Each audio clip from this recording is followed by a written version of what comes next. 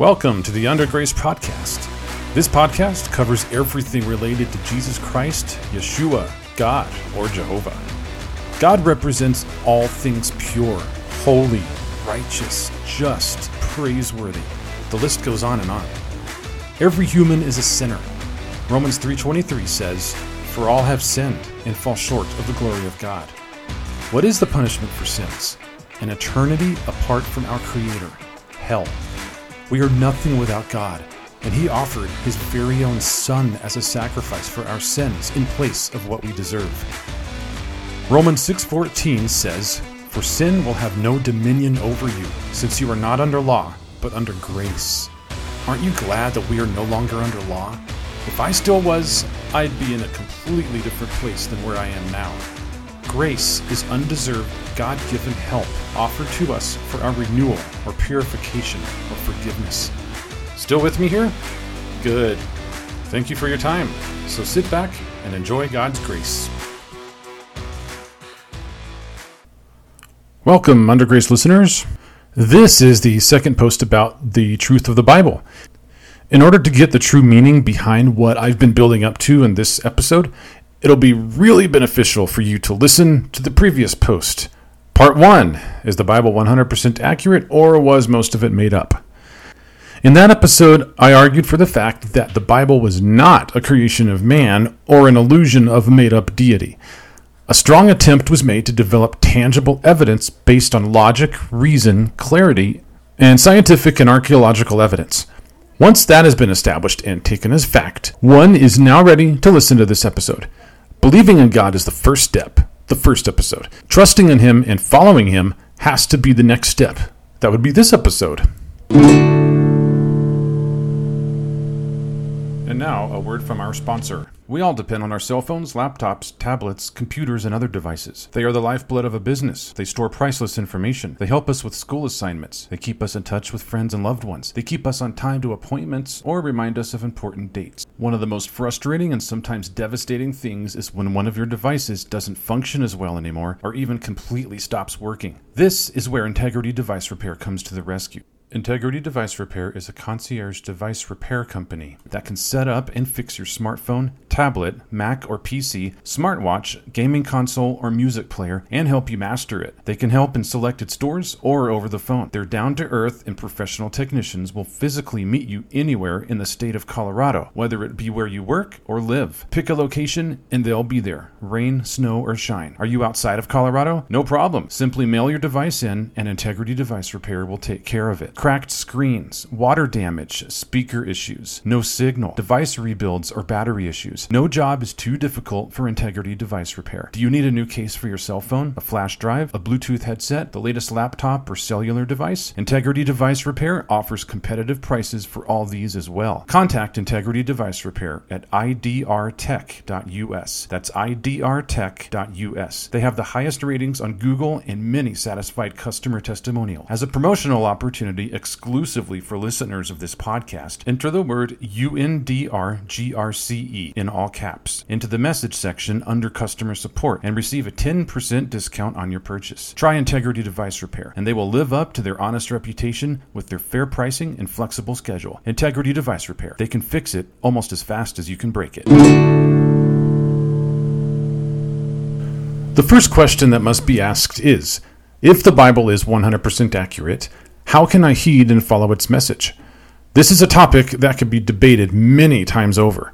So I'm going to avoid that dispute and share my own personal view on this particular matter. People have their theories, and they believe based on the results of what they or others have experienced. This is similar to the scientific method. From those theories, conclusions are drawn. So, what began as an idea or a hypothesis has turned into a theory, which has been converted into tangible evidence of which most people believe to be absolutely true. The words in the Bible that must be heeded, followed, and applied to one's life must be taken by faith alone. This is totally opposite from the tangible evidence of the scientific method. Hebrews 11 verse 1 says, "Now faith is the substance of things hoped for, the evidence of things not seen." Many times people search for the hard evidence as to why they should follow what is written down in Scripture. However, others choose to accept, by faith, that the Bible and its message comes from supernatural, godly intervention and is inspired by the Holy Spirit. For centuries, there have been countless debates and arguments from a philosophical point of view by those who disbelieve the Bible's truth using human logic and worldly wisdom. Here at the Under Grace Podcast, we believe in the deity of God and in his triunity, or Trinity, of three persons: God the Father, God the Son, and God the Holy Spirit. They have divinely created mankind in their image. Genesis 1:26 says, "Then God said, 'Let us make man in our image, according to our likeness.'" Notice the words us and our, not me or my. This points to a triunity God, not a sole existing single personality. It's hard for the human mind to wrap around the idea that God is one God, but also is three persons at the same time. People who don't believe that the doctrine of the Trinity is true cannot truly heed and follow the Bible. God eternally exists as God the Father, God the Son, and God the Holy Spirit. This was most completely seen in Matthew 3:16-17. When he had been baptized, Jesus came up immediately from the water, and behold, the heavens were opened to him, and he saw the Spirit of God descending like a dove and alighting upon him. And suddenly a voice came from heaven, saying, "This is my beloved Son, in whom I am well pleased." In this passage, we see God revealed in three separate persons: Jesus, the Son, who was being baptized; the Holy Spirit, who was descending like a dove upon Jesus; and God the Father, who was speaking from heaven. The truth is that no human mind in its own logic and wisdom can fully embrace, understand, or comprehend God in his infinite character, for he exalts his word above his name. Psalm 138, verse 2. God is a triunity, with each person of the Godhead equally, fully, and eternally God. This is found in Acts 17:29, Romans 1:20, and Colossians 1:9. Each is necessary and each is distinct, and yet all are still one. The nature of each member of the Trinity means that each person has a specific essence of awareness and consciousness. In this manner, they associate to each other individually. The Father views himself as I, while he sees the Son and Holy Spirit as you. In the same way, the Son regards himself as I, in John 10, verse 30, but the Father and the Holy Spirit as you, in John 14:26. Each member of the Trinity is independent from the others, but never acts alone. They are one in nature and purpose. The three persons appear in a logical, causal order. The Father is the unseen, omnipresent source of all being, revealed in and by God the Son, Jesus Christ, experienced in and by God the Holy Spirit. The Son proceeds from the Father, and the Spirit proceeds from the Son. In reference to God's creation, the Father is the thought behind it. The Son is the Word, John 1, verse 14, calling it forth, and the Spirit is the deed, making it a reality. We are shown in faith God and his great salvation in the Lord Jesus Christ, 1 John 5:11. Then we must experience him by faith through the indwelling presence of the Holy Spirit, 1 Corinthians 6:19-20. Let us take a look at how some of the first Christians experienced God and heeded and followed Jesus' word after his resurrection. The hallucination theory. The hallucination theory says all of Christ's post-resurrection appearances were really only supposed appearances, that his followers only had hallucinations. In other words, if one believes this, all of the post-resurrection appearances can be dismissed, right? Let's look at it from another angle. How could so many people have hallucinations, especially 500 at one time, in 1 Corinthians 15, verse 6? The appearances happen under different conditions and were spread out over different times. Furthermore, the disciples were reluctant to believe in the resurrection in the first place. They were blinded in their own self-doubt that the resurrection even happened. Let's look at three scriptures in the Gospels that show this unbelief. Mark 16:11-16. The unbelief of the apostles says, "And when they heard that he was alive and had been seen by her," referring to Mary Magdalene, "they did not believe. After that, he appeared in another form to two of them, the disciples, as they walked and went into the country. And they went and told it to the rest, but they did not believe them either. Later, he, Jesus, appeared to the 11. This is minus Judas Iscariot, as they sat at the table, and he rebuked their unbelief and hardness of heart, because they did not believe those who had seen him after he had risen. And he said to them, "Go into all the world and preach the gospel to every creature. He who believes and is baptized will be saved, but he who does not believe will be condemned." Luke 24, verse 11 through 12, Peter seeks proof. Here he says, "And their words seemed to them like idle tales, and they did not believe them. But Peter arose and ran to the tomb, and stooping down, he saw the linen cloths lying by themselves. And he departed, marveling to himself at what had happened." John 20, 24 through 30, which talks about doubting Thomas, says, "Now Thomas, called the twin, one of the 12, was not with them when Jesus came. The other disciples therefore said to him, 'We have seen the Lord.' So he said to them, 'Unless I see in his hands the print of the nails, and put my finger into the print of the nails, and put my hand into his side, I will not believe.' And after 8 days his disciples were again inside, and Thomas with them. Jesus came, the doors being shut, and stood in the midst, and said, 'Peace to you.' Then he said to Thomas, 'Reach your finger here, and look at my sides, and reach your hand here, and put it into my side. Do not be unbelieving, but believing.' And Thomas answered and said to him, 'My Lord and my God.' Jesus said to him, 'Thomas, because you have seen me, you have believed. Blessed are those who have not seen and yet believed.' And truly Jesus did many other signs in the presence of his disciples, which were not written in this book."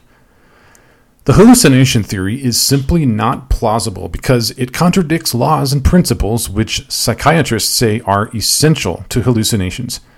Psychiatrists have claimed that only certain kinds of people have hallucinations.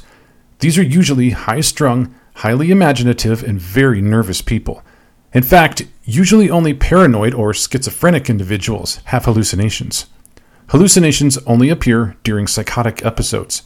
But Christ appeared to many different types of people. His appearances were not restricted to people of any particular psychological makeup. Hallucinations are linked to an individual's subconscious, to their particular past experiences, and Jesus' resurrection was certainly not a part of any past experience because it had never happened before. Hallucinations are usually restricted to when and where they occur. They usually happen in a nostalgic atmosphere or in a place of familiar surroundings, which places the person in a reminiscing mood. They occur in people when there is a spirit of anticipation or hopeful expectation. In the Bible, no such anticipation existed. The disciples were prone to disbelieve even after they were told of the resurrection. However, the disciples eventually came around and believed in Christ's resurrection and were physically there when he ascended into heaven on the Mount of Olives. How can I heed and follow the Word of God? As a professing believer and disciple of Jesus, I love and adore him. He is my God. He is my salvation, faithful King, Messiah, and Savior. In short, this is my testimony. In all of my lifetime, even when I was absent from walking with Jesus in his truth, he never left me nor abandoned me. God is the author and finisher of my faith. Hebrews 12, verse 2. Since God is sovereign, the Bible is the absolute truth. God is also the perfect gentleman. He is never going to force himself upon anyone. He has given us a free will where we could choose to follow him or not. He's also the ultimate source of everything good. I'm sure you've heard of people teach about the truth of the gospel. Regardless of whether or not you believe you need to heed and follow the Bible, one thing is for certain. Death will eventually claim everyone. Death is not discriminatory from one person to another. One day, every human will find out the ultimate truth. Is there life after death? Or does one just die and that's it? How much faith do you have that there is nothing after death? Atheists actually have to have more faith than Christians. They have to believe so strongly that there is absolutely no God and there is no eternity. Do you have that much faith? I sure don't. Wouldn't you rather err on the safe side and know that if there is an eternity, it is secure in Jesus? Wouldn't you rather Jesus say to you, "Blessed are you because you have not seen and yet have believed"? Those who follow Jesus live by faith, but God directs his wrath towards ungodliness and unrighteousness. Notice that God's anger isn't against the people who are ungodly and unrighteous, but only on their actions, their behavior. Romans 1:16-32 says, "For I am not ashamed of the gospel of Christ, for it is the power of God to salvation for everyone who believes, for the Jew first and also for the Greek. For in it the righteousness of God is revealed from faith to faith, as it is written, the just shall live by faith. For the wrath of God is revealed from heaven against all ungodliness and unrighteousness of men, who suppress the truth in unrighteousness, because what may be known of God is manifest in them. For God has shown it to them. For since the creation of the world, his invisible attributes are clearly seen, being understood by the things that are made, even his eternal power and Godhead, so that they are without excuse, because although they knew God, they did not glorify him as God, nor were thankful, but became futile in their thoughts, and their foolish hearts were darkened. Professing to be wise, they became fools, and changed the glory of the incorruptible God into an image made like corruptible man, and birds and four-footed animals and creeping things. Therefore God also gave them up to uncleanliness, in the lusts of their heart, to dishonor their bodies among themselves, who exchanged the truth of God for the lie, and worshipped and served the creature rather than the Creator, who is blessed forever. Amen. For this reason God gave them up to vile passions, for even their women exchanged the natural use for what is against nature. Likewise also the men, leaving the natural use of the women, burned in their lust for one another, men with men, committing what is shameful, and receiving in themselves the penalty of their error which was due. And even as they did not like to retain God in their knowledge, God gave them over to a debased mind, to do those things which are not fitting, being filled with all unrighteousness, sexual immorality, wickedness, covetousness, maliciousness, full of envy, murder, strife, deceit, evil-mindedness. They are whisperers, backbiters, haters of God, violent, proud, boasters, inventors of evil things, disobedient to parents, undiscerning, untrustworthy, unloving, unforgiving, unmerciful, who, knowing the righteous judgment of God, that those who practice such things are deserving of death, not only do the same, but also approve of those who practice them.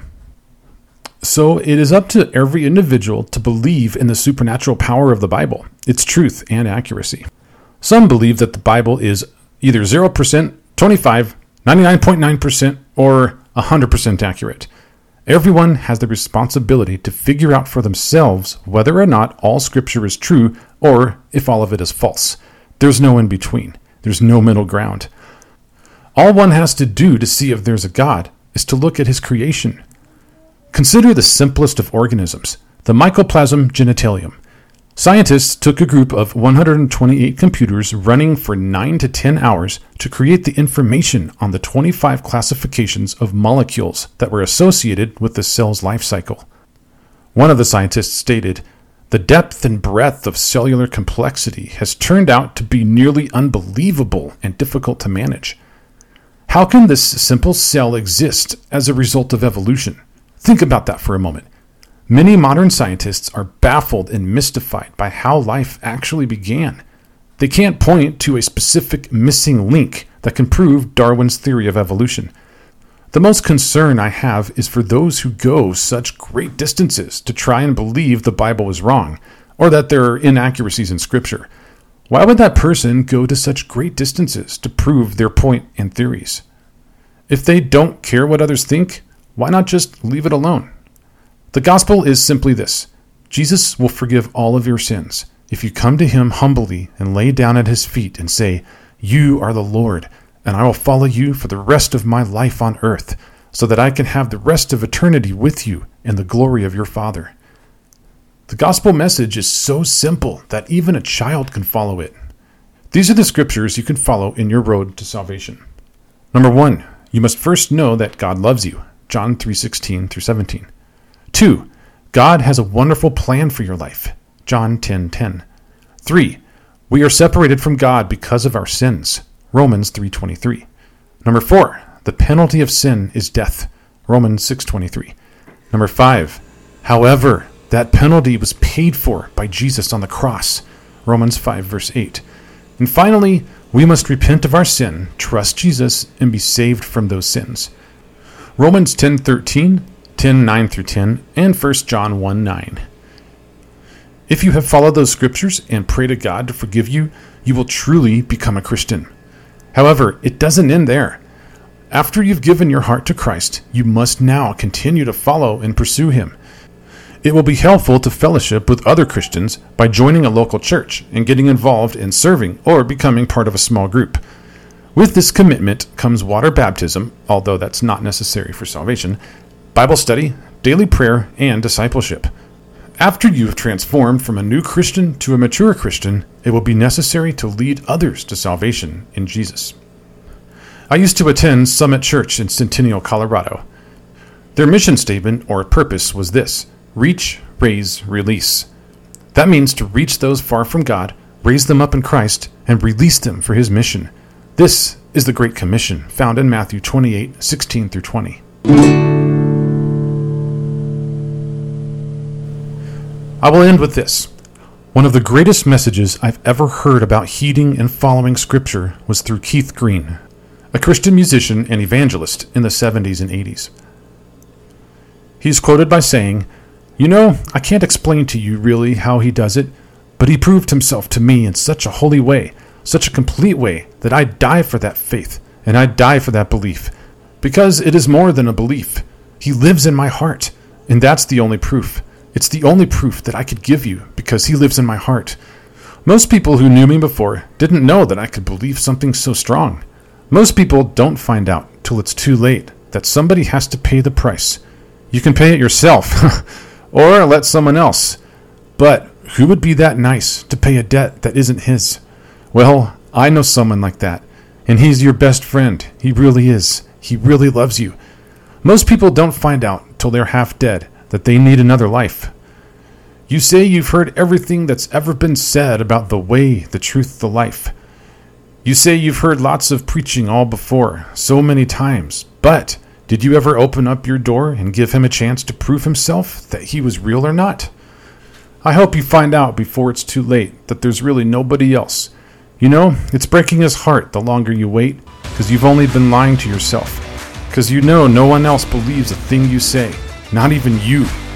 You know you're going to find out that He's the way, no matter which way you choose. But I pray that you find out by His love for you.